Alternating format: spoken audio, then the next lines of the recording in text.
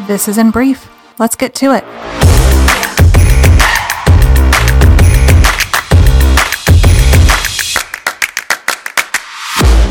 Hey everybody, this is Jordana from the Recon Network here with another episode of the In Brief podcast. If you're not familiar with the podcast, this is where we take just a few minutes each week to dive into a topic that hopefully makes your post-military transition a little bit easier, but at the very least gives you a new perspective to take into the week.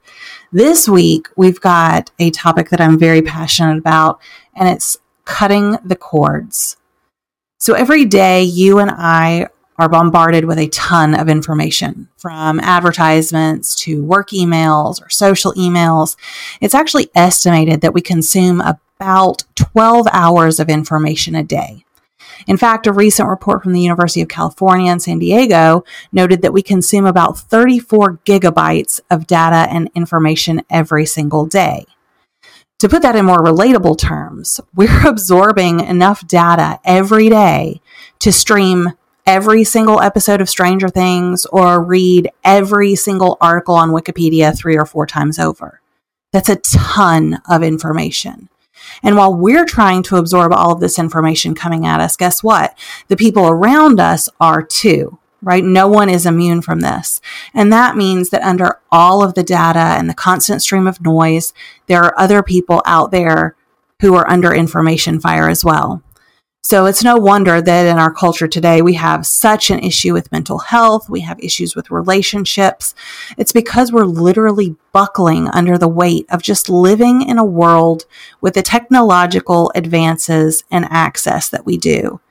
It's really hard to find peace when there's a constant stream of information coming at you 24/7. So how do we combat this? Well, there's a lot of different ways that people suggest that you can reduce noise and find peace. There's meditation, obviously exercise, all of those type things are self-care items that we can use to basically invoke more peace into our lives. However, at some point, we have to make cuts. And whether that includes relationships you may be in that take more than they give, or things you've done just because you can or you always have, sometimes cutting the cord is the most direct path to more peace and less noise. And now keep in mind, sometimes we don't have to cut something out forever. It may just be for a season. So if you're focusing on a big goal and need to spend more time on it to achieve it, it may mean that you cut out your time on social media or meeting up with friends for a while. These changes don't have to be permanent. They can simply be a way to reduce distractions or stress for a period of time too.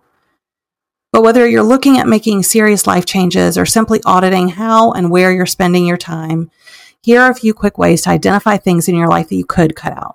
1, is it a negative influence?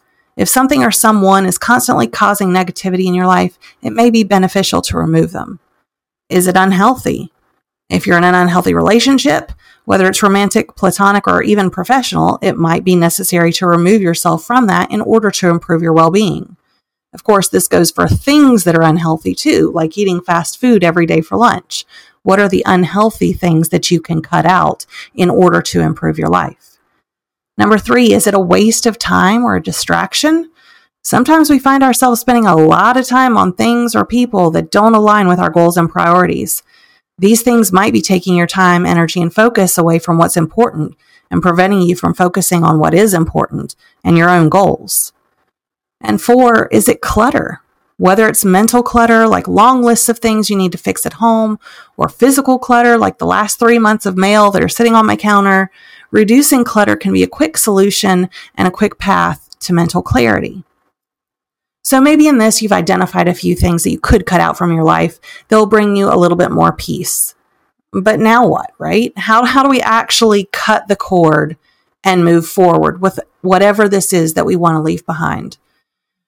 First, you have to be honest with yourself about why you need to remove that thing or that person. And then find the why and use that as your reminder when you inevitably think about pulling it back in, right? There's going to be a time that you want to go back to that status quo. You want to go back to that routine. You want to revisit old times or memories. So at some point you have to say, no, I'm doing this because, and have that why that you can remind yourself. then prepare yourself. Removing something or someone from your life can be challenging and sometimes brings along a sense of grief or a sense of loss. So you have to prepare yourself mentally and emotionally for that if it's something that you have maybe had in your life for a very long time. Sometimes having an accountability partner, telling a close friend that you're making these changes can be helpful and bring you support you may need down the road. And finally, the biggest thing of all is to be kind to yourself. Life is hard. Cutting out things that have been in your life for a long time isn't easy. Remind yourself of your why and focus on your growth instead. So this week, I want you to take a minute and really evaluate the things and relationships that you're spending time on and explore how they're serving you and taking space in your life. If you can, find that one thing that you can cut out or even simply reduce and make a plan for doing that. And then when you cut it out, don't refill that space with more clutter. Don't refill it with more distractions. Find out what in the world is going to bring you peace and fill it with that. Sometimes making big cuts is the best way to not only reduce the noise around you, but a way to make space in your life for something big to come along.